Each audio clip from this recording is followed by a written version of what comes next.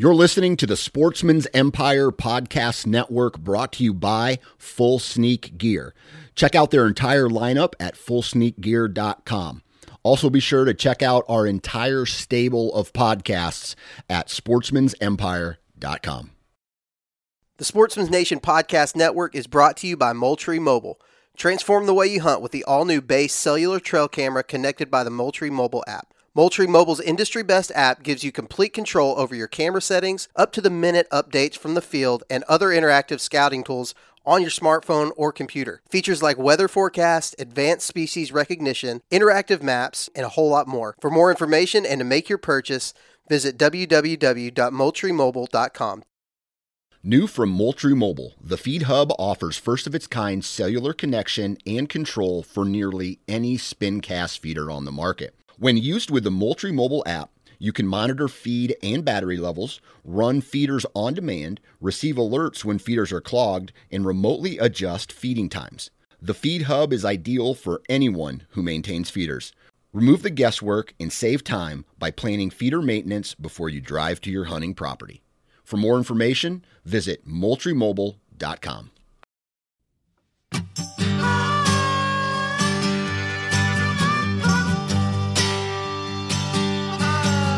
Welcome to the How to Hunt Deer podcast. This podcast series was designed to educate those who are interested in becoming deer hunters or brushing up on the skills essential for success. We cover a variety of topics that will help you become more confident and successful in the field while hunting deer. In this episode of the How to Hunt Deer podcast, I catch up with Greg Litzinger to hear what he keys in on when map scouting for deer in the big woods and salt marshes on highly pressured public land in New Jersey and Pennsylvania. All the competition means Greg needs every edge he can get to seal the deal on big bucks. We get into how Greg uses maps to find the kinds of properties he's looking for, the specific features he keys in on when map scouting, what would make him write a property off and just walk away from it, and his top advice to help the average hunter kill more deer. Now sit back, relax, and enjoy the show. All right, joining me on this episode of the How to Hunt Deer podcast is the bow hunting fiend, Mr. Greg Litzinger. Greg, what are you up to, man? What's happening, man? I'm talking deer hunting. There you go. Hey, it's good evening. It's getting close to the end of February. Are you feeling the blues, or are you getting out in the woods? I like scouting more than hunting, believe it or not. Oh man, I know that sounds crazy, but like Johnny Stewart and I, we talk about that all the time. Like even during hunting season, you're scouting. Scouting is hunting. So it's really no downtime for me when it comes to hunting, because I look at hunting and scouting, it's pretty much the same.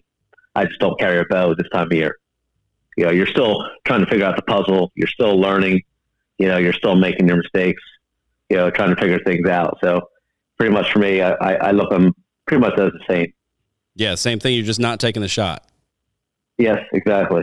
Man, well, what I wanted to have you on to talk a little bit about is map scouting today. We're putting together a bit of a series where I've got a couple of guys that I look at and I say, man, these guys, they're diverse. They know what they're talking about. They get it done in multiple terrain types.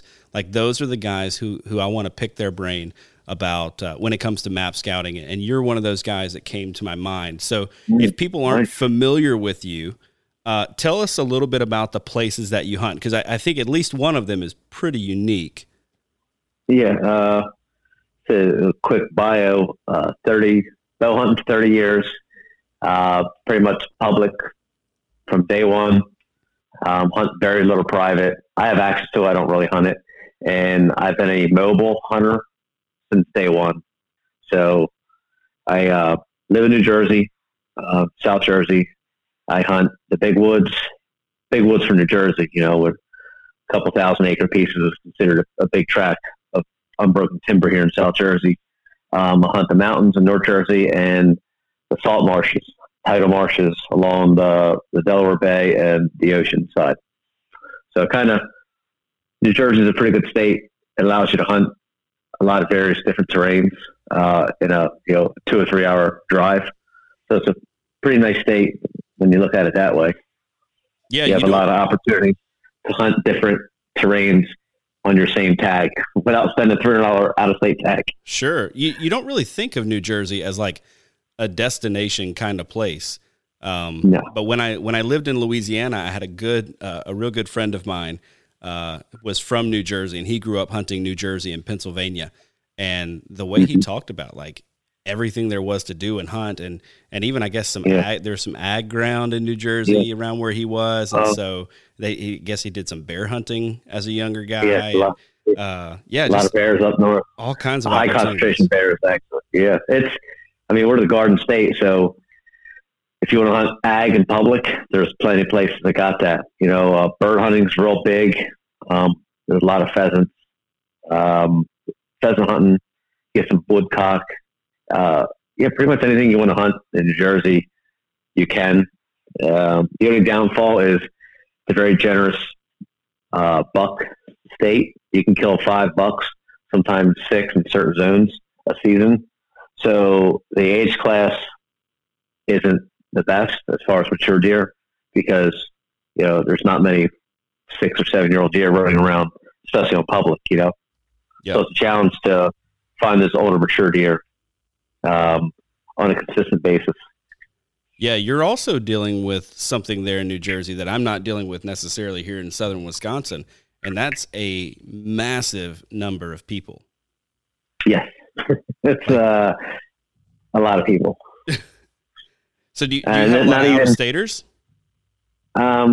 This year, believe it or not, one spot I hunted, there was quite a few Pennsylvania trucks, which is odd because, where it was, the closest PA is over to Commodore Barry Bridge, I guess, would be probably 40-minute clip, and that's if they live like right over the border in PA. So these guys were driving pretty far, and there's a few hammers that live out there, like not excessive amounts, but there's a few, 150 caliber deer in this area. But usually now it's a lot of PA guys, more bird hunters, rabbit hunters, but bow hunters.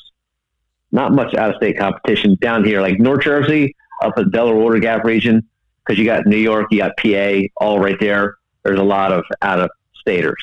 Okay. But like down here, I get a few Delaware guys, but the Delaware guys, they're, they were Jersey residents that moved to Delaware and took them over here to hunt, because of the liberal season, the longer season, and you can kill more bucks, sure, et cetera, et cetera.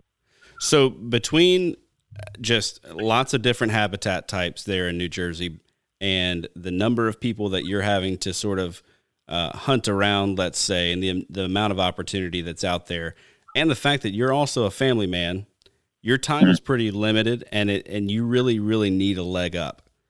And so I'm curious, I want to hear your answer to this. How important is map scouting for you? Knowing that my wife, maybe she should turn up, make sure she's not listening, that she won't listen to this. I spend way too much time looking at maps on my phone. Like, we sit on the couch at night, like, she thinks I'm on YouTube or Instagram or something, editing a video. I'm really on maps looking at spots that I've hunted for years. Like, there's this one spot, I've been hunting it for a decade. And every year I pull my cameras, the last couple of years, and I hunt the same areas, deer do the same thing. I still look over these maps. I'm figuring maybe one day something's going to jump out. Like, I know the woods like the back of my hand, and I got, so much time spent there and intel, and I still look at that place on a map, thinking I'm going to find something I've never seen before on a map. It's just, it can be kind of obsessive, for sure. Man, well, I want to sort of tap into some of that experience with this episode and with these questions that I'm going to be asking you, and tap into a little bit of that I guess that obsession that you have. I had Zach Fehrenbaugh on the other day, and we talked about being a good map scouter and becoming a great map scouter. And the thing he said was like, you've got to, this is like quote of the day from him. He said, you got to be a weirdo. Describing basically what you just said was like, I'm doing it all the time. I'm looking at the same places over and over again. It's always on my mind. It's like my buddy's, he played football in college, and a work buddy, I guess you would call him, but he said the same thing. You just watch film of the same guys over and over and over again. And you said you, in the same mindset, I watch this guy run this play or do this thing 100 times, but I still watch it because I'm looking for something, looking for eyes or hit something you didn't see before. And it's pretty much like the same thing. You just keep searching and searching until you'll find what you're looking for, or you just keep searching and probably never find it. Yeah. So let's start to think about the properties and the places that you hunt. Perhaps even new properties that you're looking at. When you break out the maps, like what are the features that make a property really appealing to you? As the older I get, I look for larger pieces, and I picked this up from my buddy down in Kentucky, Josh. He told me he only hunts very large pieces on public. The bigger, the better, because if you're getting bucks on a regular basis on that property, odds are he's living there more times than not, or a good percentage. That's his home range. So you have a better chance of killing him. If you're hunting a 200-acre piece and that buck comes through once every 2 weeks, the odds of killing him is slim. But if you hunt, say, a 5,000-acre piece and he's coming through and you're getting 2 pictures a week of him all over property, well, your odds of killing him have jumped dramatically. So the larger the piece and the more kind of diverse the habitat in that piece, the more I'm kind of drawn to it. Especially here in Jersey, you gotta go where others don't go, and usually swamps, briars, or distance, Yes. On that part about larger pieces, like what's kind of that threshold? I've got several spots that I like to hunt here close to me that are pretty small in that 200-ish range. And then I've got a couple that are a bit larger, and I've found what's kind of a sweet spot for my area. I think that helps me to stay on the deer. But what do you think is kind of like that sweet spot as far as the size? Let's just say, if it's 200 acres, it has to be, for my own personal preference, smaller pieces I'll hit early season and or late season, because there's available food nearby, standing cornfield or beans or something. And then once, like October hits, I kind of venture into the larger pieces. Because once bucks separate, once they go hard-horned, the smaller pieces, the big guys just don't stick around, because the smaller pieces, they're easy to figure out for the most part. Sure. They got good access. You peel a park, it's not a very hard, long walk. So I hunt the smaller pieces early and late, more early than late, and then transition into the bigger pieces. Once the acorns and everything start dropping, they go hard horn, and I can kind of get away from people. Because here in Jersey, we have a relatively early season. Usually it's like September 10th or 12th, whatever that second Saturday of the month falls on. So the first 2 weeks of season, bucks are, pretty consistent for the most part. If they're not severely pressured, then it's really hot, so most people don't really go out. Yep. All right. So you've located the pieces, and I think you've got a lot of experience with some of the places that you hunt, but assuming that you're maybe breaking down kind of a new piece of property, once you've decided on one, you said, okay, this one's got the diversity that I want to see. It's about the size of the property that I want. What does your map scouting process look like from there? We're kind of relatively flat, so you don't get much terrain, topo features on any map. So I look for swamps. I look for edges, be it like overgrown field, either maybe soybean field, something that's going to funnel deer movement down, in a certain direction. But usually, I stick to water. That seems to be where the bigger bucks here in Jersey like to be. So I look for water and swamps, and I look for places that are hard to reach. I know here in Jersey, people don't follow the rules. No driving down, this road. Everybody drives down the road. So I kind of look at it where the parking is, where access is, and I try and find an area that it's either going to be overlooked by somebody's I want to drive to the center of the property. Well, they're missing, they're driving past all the good spots. Mm-hmm. So I kind of think about where hunters would go. And, I kind of go from there, and then I'll do like a drive-by, or a quick scout and knock some things off the list. And if things kind of go well, like, all right, I feel this spot, I found a big rub or big tracks, I'll kind of dive into the map a little more extensively. I don't like me personally on new properties. I don't overly obsess on. There we go. That's the word I'm looking for. Because if I'm not going to hunt it, I don't want to spend 20 hours looking at maps for a spot I'm not going to hunt. So I do like a quick look for water, maybe a canoe access or something. And then I want to get boots on the ground. And if I don't see what I want, I'm pulling the plug and going somewhere else. Gotcha. Okay. All right. So you're kind of starting out from a perspective of, I want to eliminate this property, or I want to eliminate as much of this property as I can. Yes. Yeah. Because we're all. Like I was saying, or I'm guilty of looking over maps that I know of. But if I'm going to hunt a property where I think something might be, if I walk that property like a speed scouting session, and if I don't find any big rubs, or I find like a lot of human sign or something, I'm not going to waste my time there, because the odds of seeing what I want to shoot, it's not good. Outside of the ruts, I guess, where those luck sits. So I'm kind of looking for seclusion and big buck sign. And if I don't find that, then I'm going to just hit another piece of that property and do the same thing.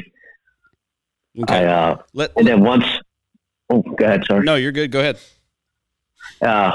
You can just not, time, like I said, time's limited for everybody. So if you're hunting an area where there's no big bucks and you want to shoot a big buck, well, it's not going to go well for you. It's going to be a frustrating endeavor. Sure. So when you're getting to these places and you're saying, if I'm not seeing what I want to see, maybe go into that just a little bit, because I think that can differ by different people's property. So, as I've hunted a bit in the South and then hunted here in southern Wisconsin where I now live, the amount of sign that I'm looking for here is drastically different than it was in Louisiana, and is drastically different than it was when I hunted in Alabama. Like I can imagine. It's night and day difference. So what does that look like for you? For me, it's big rubs, and by big, I don't necessarily mean the size of the tree. It's tall, with tine marks up kind of high, or like bushes that are just like shredded, and big tracks. Big tracks equal big deer. No matter how you slice and dice it, big tracks will equal, it might not be 150, it could be 120, but a deer that's 225, 230 hoof, that's a big deer. And there's a good chance he's going to have some headgear on his head. Yeah. Or he's going to be, an older class buck, which is a go for me anyway. I'm not it needs to be 140 inches for me to shoot. Like, I'm looking for a mature body, mature, deer to go after. Be it 120 inches, 110 inches, or 150. Yeah. But like big rubs and big tracks.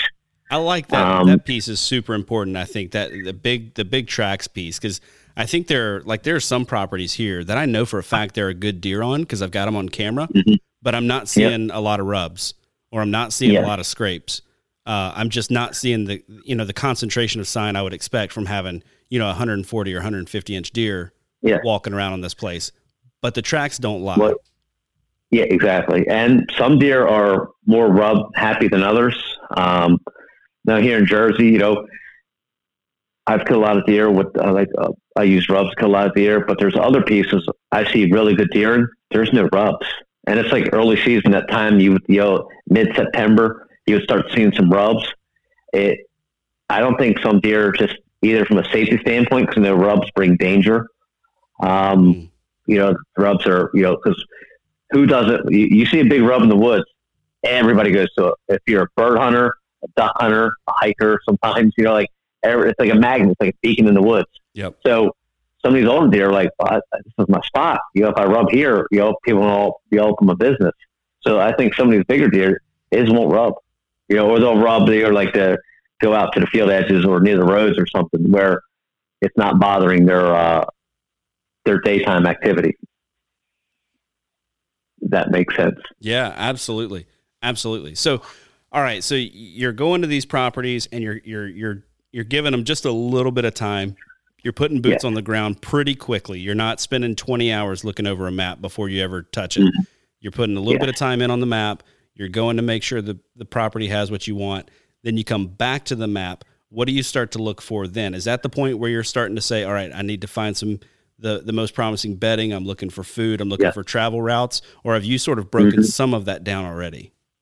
Yeah. It said the quick overview on the map, and scouting, the speed scouting gives me a quick lay of the land, because sometimes there won't be terrain features like on the map, but you get out there and there'll be a 10-foot drop.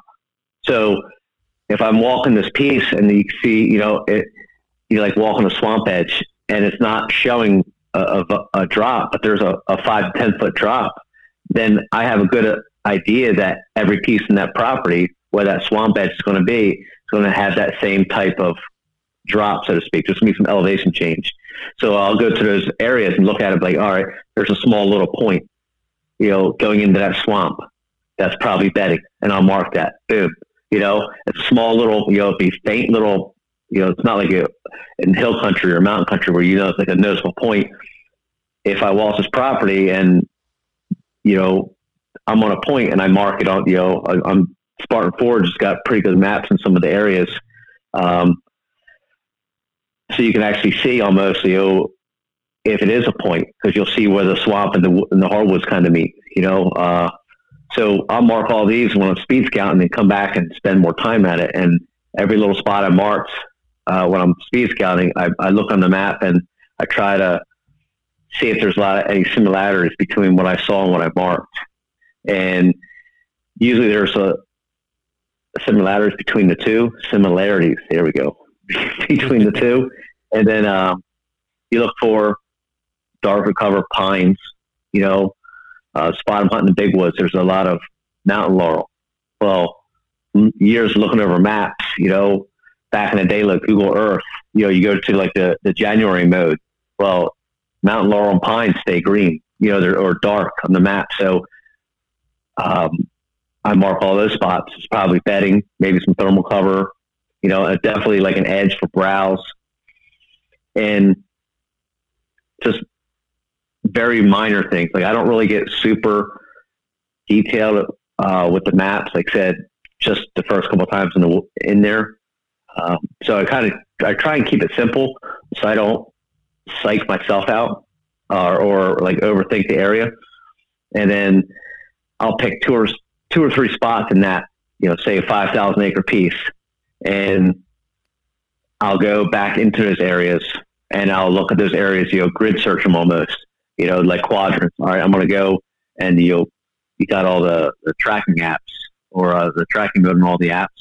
So you just walk it, and then you look at your tracking where you were. I'm like, all right, that spot's no good.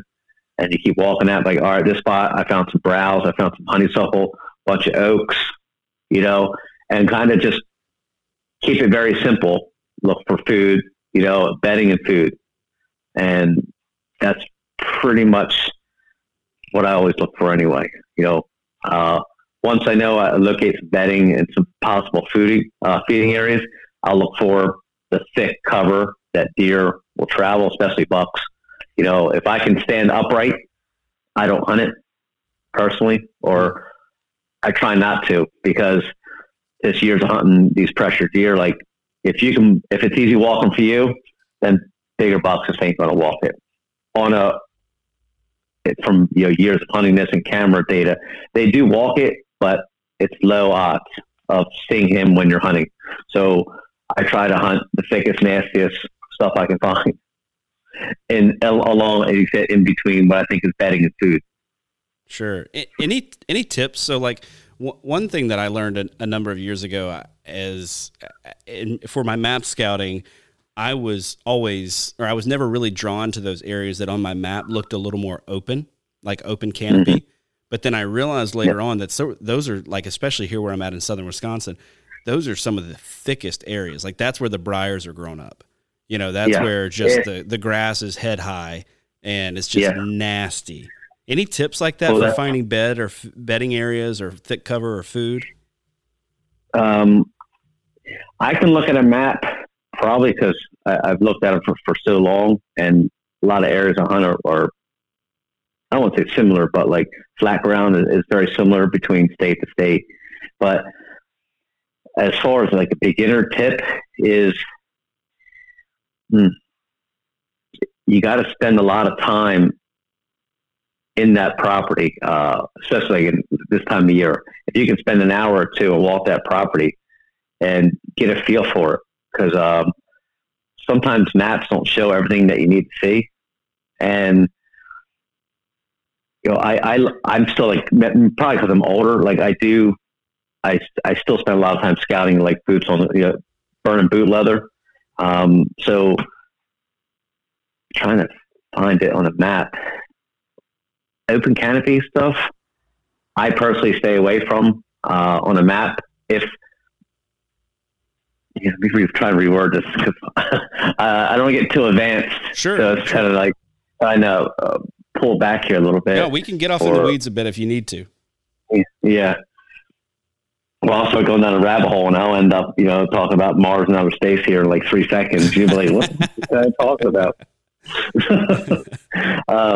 But as far as like trying to find bedding for beginner, for me, it's better to burn some boot leather and use the mapping, kind of integrate the two at the same time. Yep. As you're walking, look at the map, like, all right, this is looking thick, and then go to your map and be like, all right, well, this don't look thick on the map, and then mark that spot, and go into the notes and write, it's real thick, and then walk somewhere else where it gets really thick. And then it's like, all right, write really thick. And then try and, zoom in and out on the map, change the layers, change the views. Like, that's what's great about the Spartan Forge. You can change, he has, 3 or 4 different maps. And sometimes you get a different satellite image of it. And sometimes it's like a little later season. You can kind of see the difference between the foliage and the terrain, the different leaf cover, canopy cover, and then trying to go off that. So you got 2 spots that are severely marked, like real thick, not so thick. And then you zoom in on the map and you're like, all right, this looks really thick on the map now. I know this looks thick. And then you can kind of go back, like zoom out on the map and then pick other spots. Like, all right, this is really thick cover here. This is thick cover here. And just try to eliminate some spots and go right to those spots and scout them. Yeah. So you kind of need to learn that for your own area by relating your boots on the ground to what you're seeing. Cause I'm thinking about a spot, and I've heard you say other places, go for that dark cover where it's probably going to be pines. And, when I hunted in Alabama, the pine thickets were where the deer bedded all the time. Like that's just what they did. But then here in southern Wisconsin, where I'm at, the pine thickets are where there's no cover from 6 feet or down. Everything's head high on me, and it's basically a wasteland underneath. So I think learning to relate that to wherever you are is super, super important. Mm-hmm. Yeah. And, and this is like, I'm talking like a big wood section. Now, if you were looking in, say, more hill country or like ag, you can definitely pick better spots on the map without putting the boots on the ground, because you're going to see, a field or a clear cut or something on a satellite image. That the clear cut or field or something, that you can see the distinct edge in there where there's two types of cover meeting. Well, that's a great place to start looking for deer sign. Anytime you have, 2 types of cover converging at the same point, there's going to be either browse or bedding there. for the most part. Buck sign, rub, scrapes. It's a great place to start. Yep. So let's jump into a little bit of I don't think that map scouting is just an off-season thing for you, right? You're a guy that's big on hunting the fresh sign. So what kind of role does map scouting, or maybe we don't even call it map scouting at that point, maybe we just call it hunting while using maps. Yes. What role does that play for you during the season? As far as like every hunt kind of thing. Yeah. So that's what's great about like all the tracker apps, the tracker mode and all, the apps is you walk in and say, I want to scout my way into the spot. There's some bucks on there in the spring. I'm going to go in there and try to hunt it mid-October because I think the bucks might be coming through here because there's a lot of rubs. Usually maybe they'll be looking for does. So I'm going to scout my way in and hunt the fresh sign. And then maybe the rubs aren't there this year. So you scout them a little bit further. You kind of keep scouting and looking at your map where you hunted or where you walked before. And you keep trying to find either like fresh tracks, droppings, rubs or scrapes. Like for me, like that's what's great about being like a mobile hunter is you always have your gear with you. Because, like last year I was going into a spot and I was like, I gotta go deep. And halfway through I found a massive scrape, big tracks, big rubs. And I actually walked past it. I'm like, what are you, an idiot? Like, because acorns are dropping. Like I kind of went way past the scrape. I came back, set up in a tree and I was covered up in bucks. I had 2 bucks fighting underneath my tree. If I would have walked past that because I was being stubborn and not hunting the fresh sign, I would have missed all that stuff, Yeah. So having the ability to have all your gear with you, I think is important if you're hunting fresh sign. Yeah. If you're hunting like pre-hung sets, you better have a lot of pre-hung sets. Sure. Because if the sign's not there, which maybe that buck that laid down the sign got killed, or maybe somebody put a ladder stand, or a ground blind 6 yards away, cutting the deer off, and they kind of changed their pattern. So the ability to hunt fresh sign with all your gear, is important. And that's what's great about, like I said, all the tracking information on your phone, whatever you're using, GPS or your phone, like, exactly where you were and you can data log all your stuff. So mapping while you're scouting and hunting, it really goes kind of hand in hand, in my opinion. Yeah, for sure. And you're a saddle guy, right? Yes. When did you make that switch? I used to have an old Lone Wolf Assassin full body harness and platform. Oh yeah. I still got the platform. And 12 years ago, and I overpaid for it. I mean, on Archery Talk, man, that guy berates me on that price, man. But I hunted out of my buddies and I loved it. I was like, I need this because sometimes in the salt marsh, I'm already 5 foot off the ground and I'm hunting the last 2 hours of light. It's perfect. I can stand up for 2 hours. Yep. So I bought that, and then I bought a tree saddle. What's that one that came out? The big, huge diaper. Was it tree saddle? I forget what it's called. Trophy line. Yeah. Oh yeah, the old trophy tree lines. saddle. Like, yep. Yeah, like I bought that thing. I hated that thing. It was awful. So I liked the idea of that. So I used to have just a hip belt from the Tree Hopper guys. They sell like a lineman's belt. Yep. Well, I would just use a hang-on and a lineman's belt, and I would wear the lineman's belt. I didn't wear a full-body harness, and I would just wear it around my hips, and then girth hitch, girth it up to the tree, and actually lean into it like a saddle, and that's with a hang-on, and that's how I hunted for a long time, because I used the tree as cover, and then I got the tethered, and then now I got the latitude, and it's just such a compact way to hunt.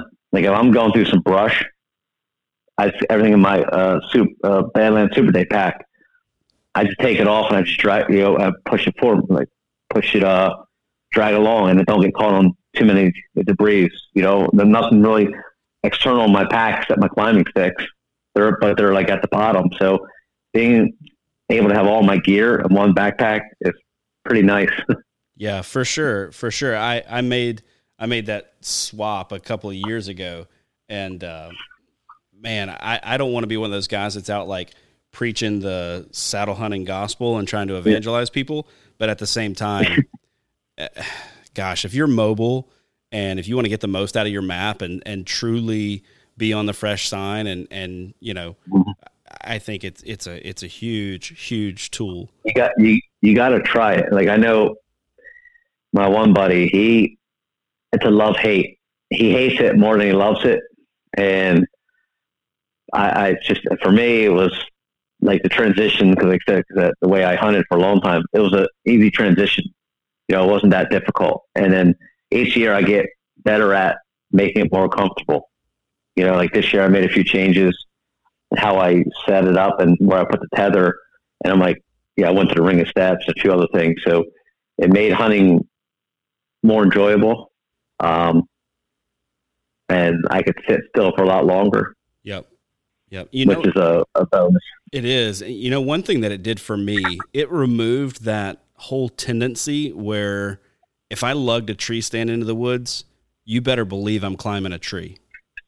I did all the work to get this thing back here. I'm putting this thing in a freaking tree.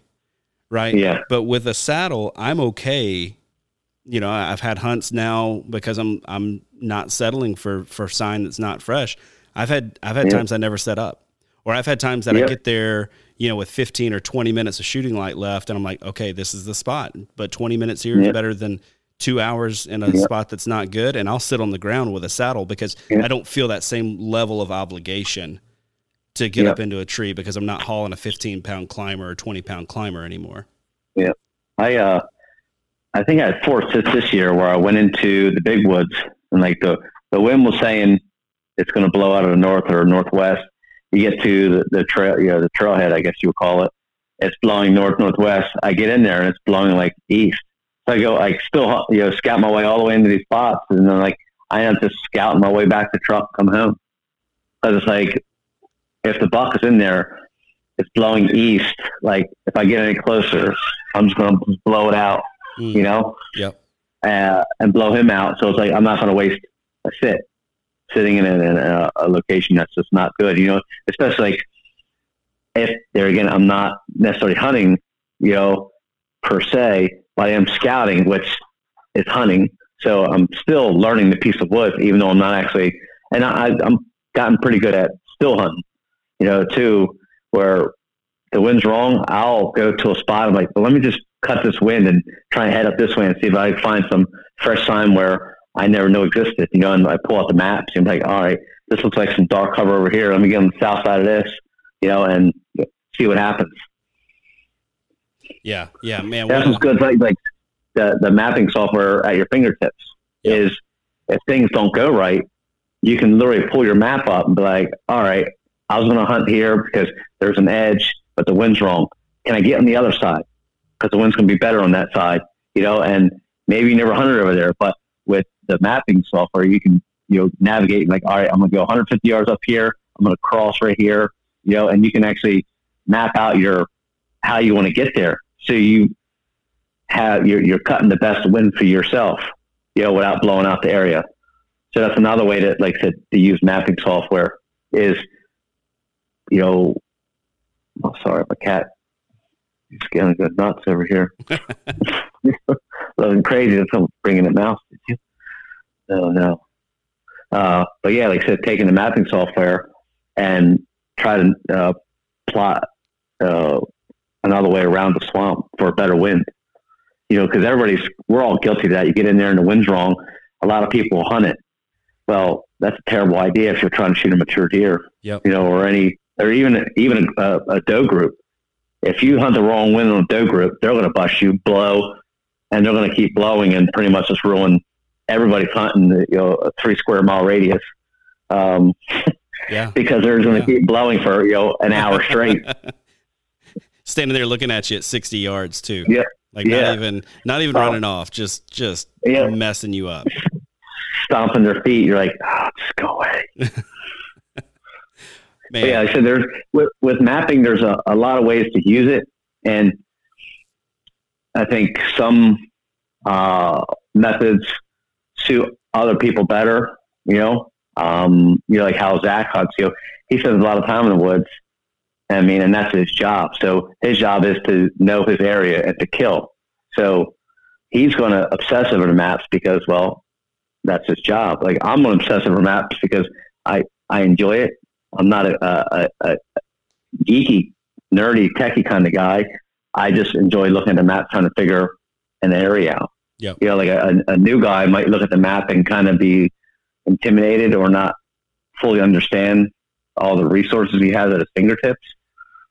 So, like my one buddy, he uses I forget what software he's got, but it's a basic software. He uses it so old, you know, like it's like 1970s. It's like, dude, like you can take a picture, you can screenshot your tree or screenshot the sign and upload it to the thing. Like he doesn't care he just doesn't want to get lost. That's what he likes mapping software for. Sure. So he can get to his truck, you know, and doesn't get lost in the woods. Yep. So there's a lot of different, I guess, ways to use it. Yeah. Yeah. Well, on that point, let me jump into another question that I've got for you, because there are a lot of different ways to use it, and some guys I think get the most out of their software. Some guys don't. But hey, it's your mapping software. Do what you want to with it. Use it to hunt. You know, that's the big thing. Just use it to get yourself out there. But are there differences in ways that you're looking at this? You know, whatever mapping software you're using. Are there different ways that you're looking at it, or different things that you're looking for? Let's say you're heading into a property early season as opposed to the October lull, as opposed to the rut, or as opposed to late season. Like does that change the way that you does that change the lens through which you view your map? Yes, absolutely. You know, and like I said, what's great about, like I said, the Spartan Forge app is you can throttle through different maps, and you go through like 2 or 3 maps. I forget, and there might be like 5 maps total, but 1 or 2 of those maps is going to give you a different view of the woods. And sometimes it's like a late season view, and sometimes it's an early season view, you know, and you can see different features, aerial features that aren't present in some other maps. So say it's early season, you know, mid-September, we have usually an acorn crop that starts dropping in mid-September. If I know there's an area with acorns, like in a look at the map, like, all right, I know there are oak trees here, you know, and I know what the foliage looks like here, you know, what the oak trees look like, then I can kind of take that same mindset and then use it in another piece of the property or different property altogether. You know, so I'm going to an area early season. If I know might be some oaks, I'm going to go in there and look for fresh acorns. Yep. And some mapping softwares are better than others with that, you know, or you go old school, just Google Earth, and you can look at, you know, you can find different areas where the oaks are. Yeah, I really, really like Google Earth. I like that historic view that I can use on Google Earth. You know, doing a lot of my earlier hunting career in Alabama, where it was pine plantation for a lot of this, you know, they grow rows of pines just like people grow rows of corn here in Wisconsin. Mm-hmm. And, you know, it's always changing. So it's really good to know, okay, when was this, you know, this block of timber that I'm about to walk up on, when was it cut? Because if it was cut 8 years ago, this is probably a banger spot to hang. Yeah. If it was cut 26 years ago, I probably shouldn't go over there. Exactly. And some of the software, they have that feature built into when it was logged, how it was logged. So there is good resources with the different mapping softwares out there. And like I hunt with I don't say hunt with them. I know a few guys, they have every mapping software out there.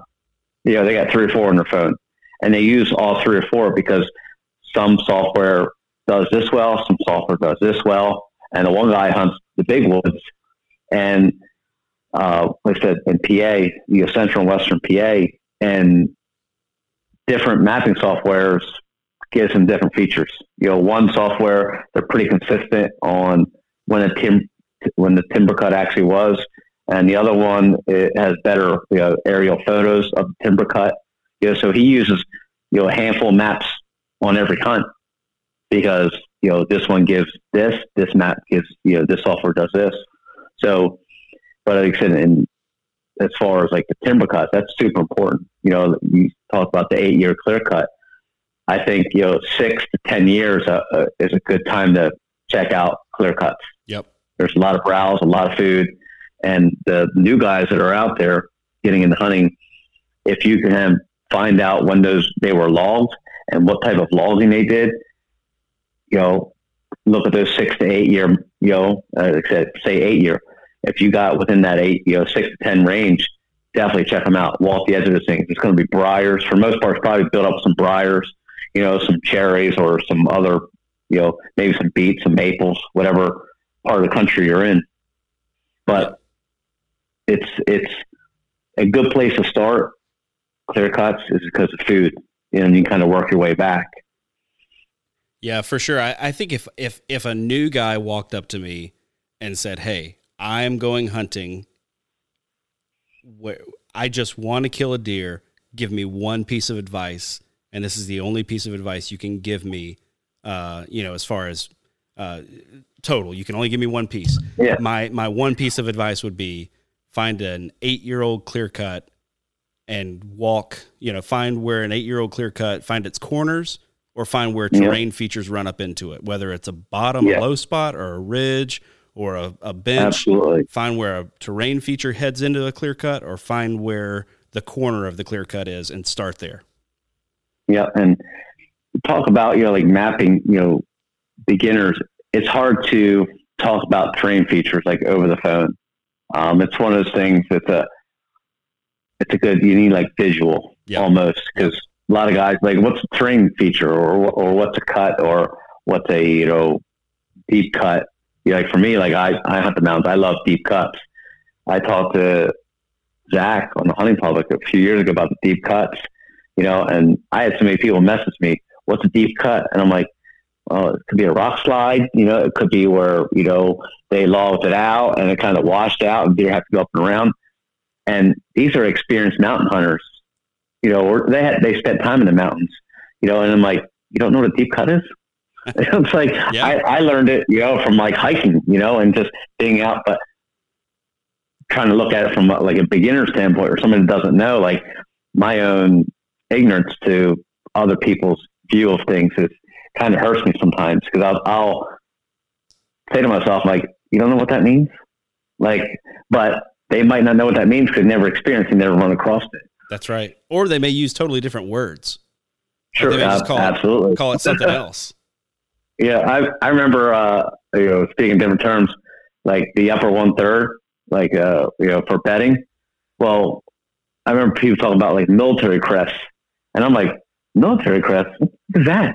I don't even know what that means. Yep. Because I always call it the upper 1/3. Yep. But it's like the military crest. I'm like, oh. All right, it took me like 6 months to figure out because I didn't want to post on one of the forums what's a military crest. People think you're an idiot, so I'm like, I'm just going to try to figure it out on my own. And I ran into a guy,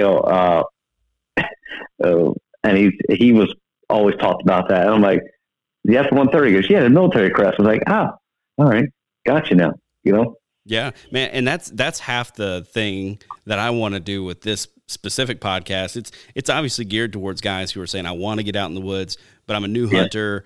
Maybe I didn't grow up with a hunting mentor, and I want to get some good, solid beginner information. But also, man, for those guys who are saying, what's a military crest?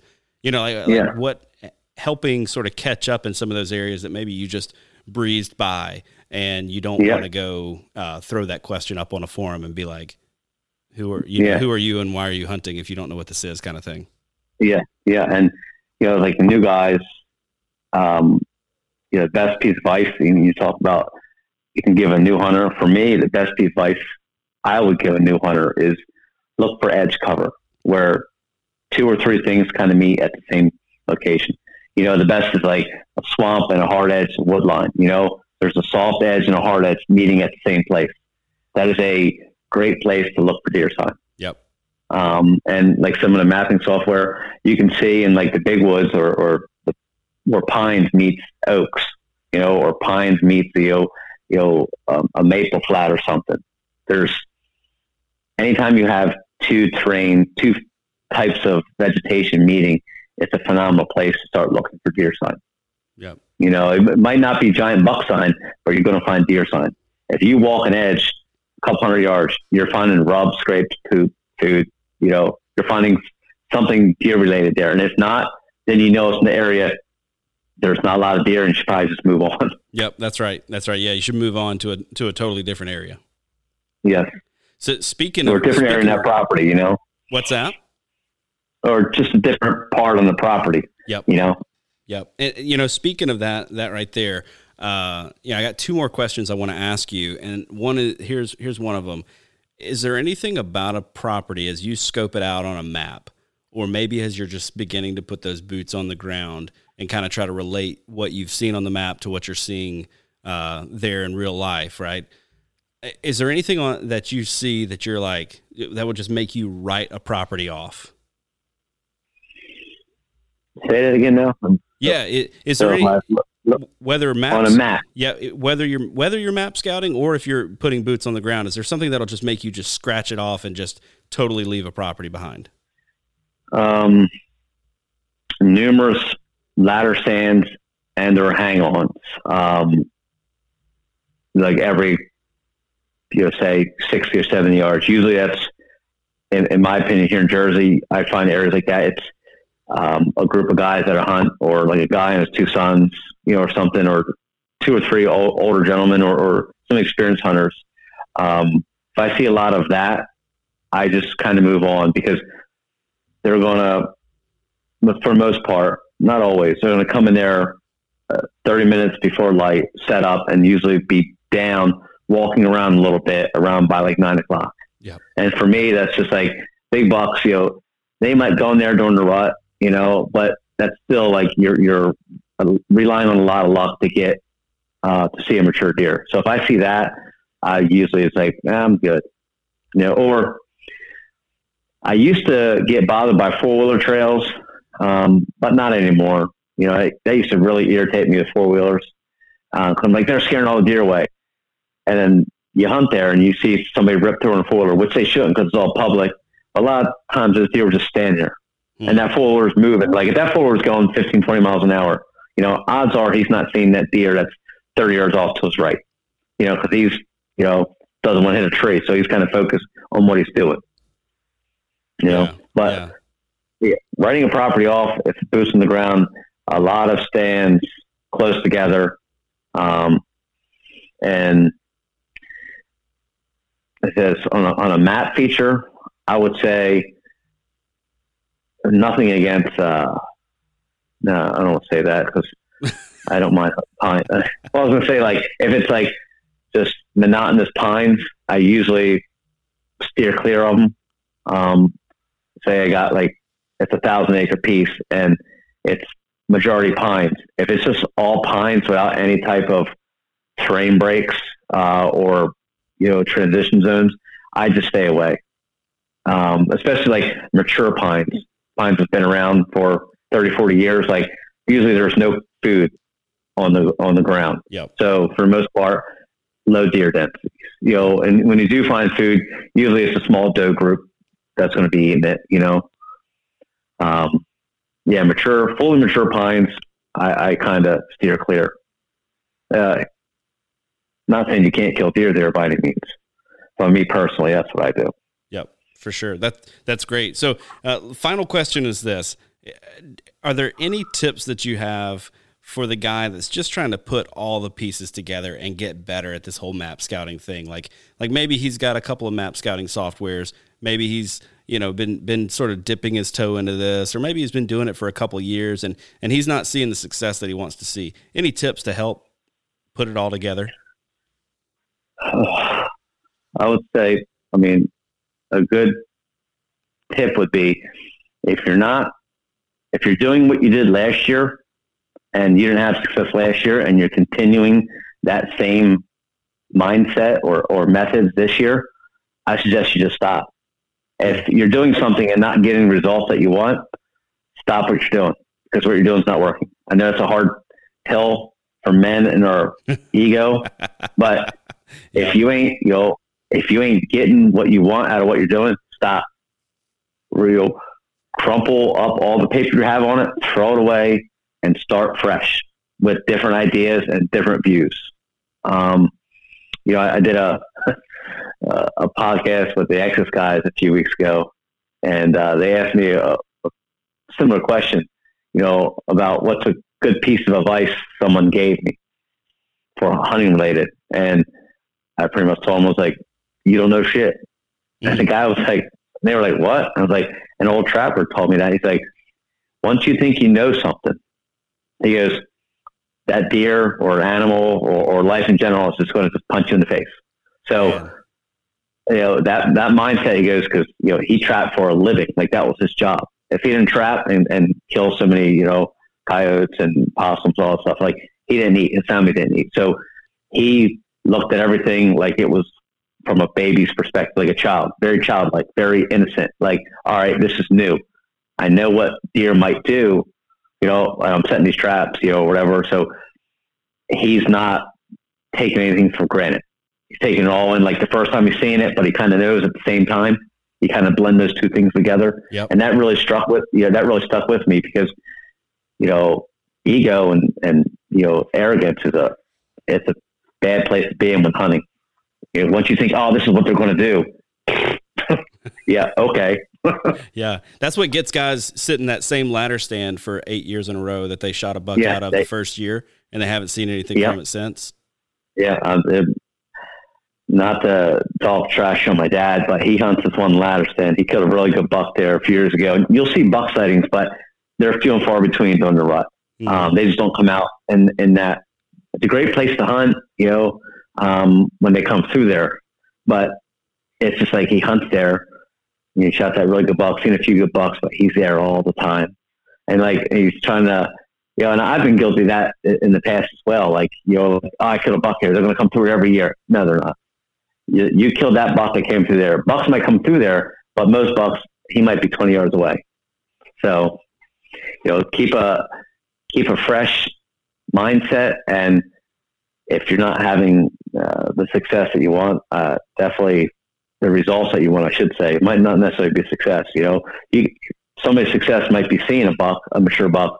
Another person's success is I killed 6 does and my family's eating deer meat all year. That's right. So there's different levels to what everybody's, shooting for, because I started hunting back when I, 3 decades ago. It wasn't about antlers by any means. It was who could kill more deer. That's what the game was for us. We were playing, so to speak, in high school. Oh, you killed 2 deer. I killed 4. It wasn't about, because there wasn't a lot of bucks to begin with. There wasn't a lot of, public land to hunt back then. So the land that you did hunt, it was just loaded with people. So you had to be like a little bit of skill and a little bit of luck. And you shot does.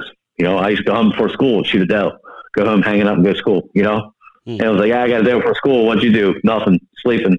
It's more of a, and other guys were the exact opposite.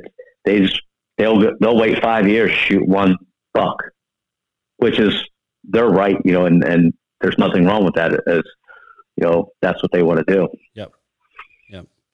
For sure. Well, Greg, thanks so much for your time today. I really appreciate this. I learned a ton, I know, and it's always good to get back and cover some of these basics. So really appreciate you taking the time. Folks want to hear more from you. First of all, I'd recommend all you got to do is go Google your name. You're all over the place, man. Like, you've been on, I think, every podcast out there at this point. And man, your info is so good. You always do such an incredible job. One of the reasons I wanted to have you on here, I've learned so much from you over the years. So appreciate it a lot. If folks want more, where should they go? Like I said, just Instagram and YouTube. I got a few hunts on YouTube. Back when I was filming, I had quite a few buck kills in there. And some scouting about bedding, and just stand set up in the big woods. A little bit of everything, I don't have many, if you're a gear guy, I don't do many gear reviews. So there's more hunting content versus gear content. Good deal. Well, man, thanks a lot. Good luck to you in the upcoming weeks. I'm sure you're going to be putting some boots on the ground, and good luck this spring. Are you doing any turkey hunting? Jersey, we have to apply for permits to turkey, which is just, and the way they run it is there's a Saturdays, I think E, the zone, or something E group, and that's Saturdays only from 8 to 12. So I put in for that because I'm not going to ever take off work to go turkey hunting. Sure. I've missed out on the lottery the last 2 years, put in for it, didn't get it, which I don't know how that happens because there's like 8 million turkeys in New Jersey, and it's like, you're telling me you can't give out some more permits? So if I get it, I'll go out. If not, I'll go hunt turkeys in PA and Western PA. But that usually, even my turkey hunting, usually turns into deer scouting. I'm good for like the first hour. No turkey gobbling. I'm looking for deer sign. Yeah, you're getting them off the roost, or it's a scouting session. Yeah, or if I get lucky, I'm like, oh look, the turkey scratches. Try calling in. But usually I'm like, oh look, or I'll find an antler, and then if I find the shed, turkey's like, what? What am I doing? Why am I carrying a gun? How did I get a gun in my hand? Like, I completely lose focus on what I'm doing. Oh, man, that's awesome. That's awesome. Well, thanks again for coming on, man. Appreciate your time. Yeah, man. Have a good evening. See you, man. Thanks for listening to today's episode. You can find more outdoor-themed podcasts at sportsmansnation.com on Apple Podcasts, Spotify, or anywhere else you download your podcasts.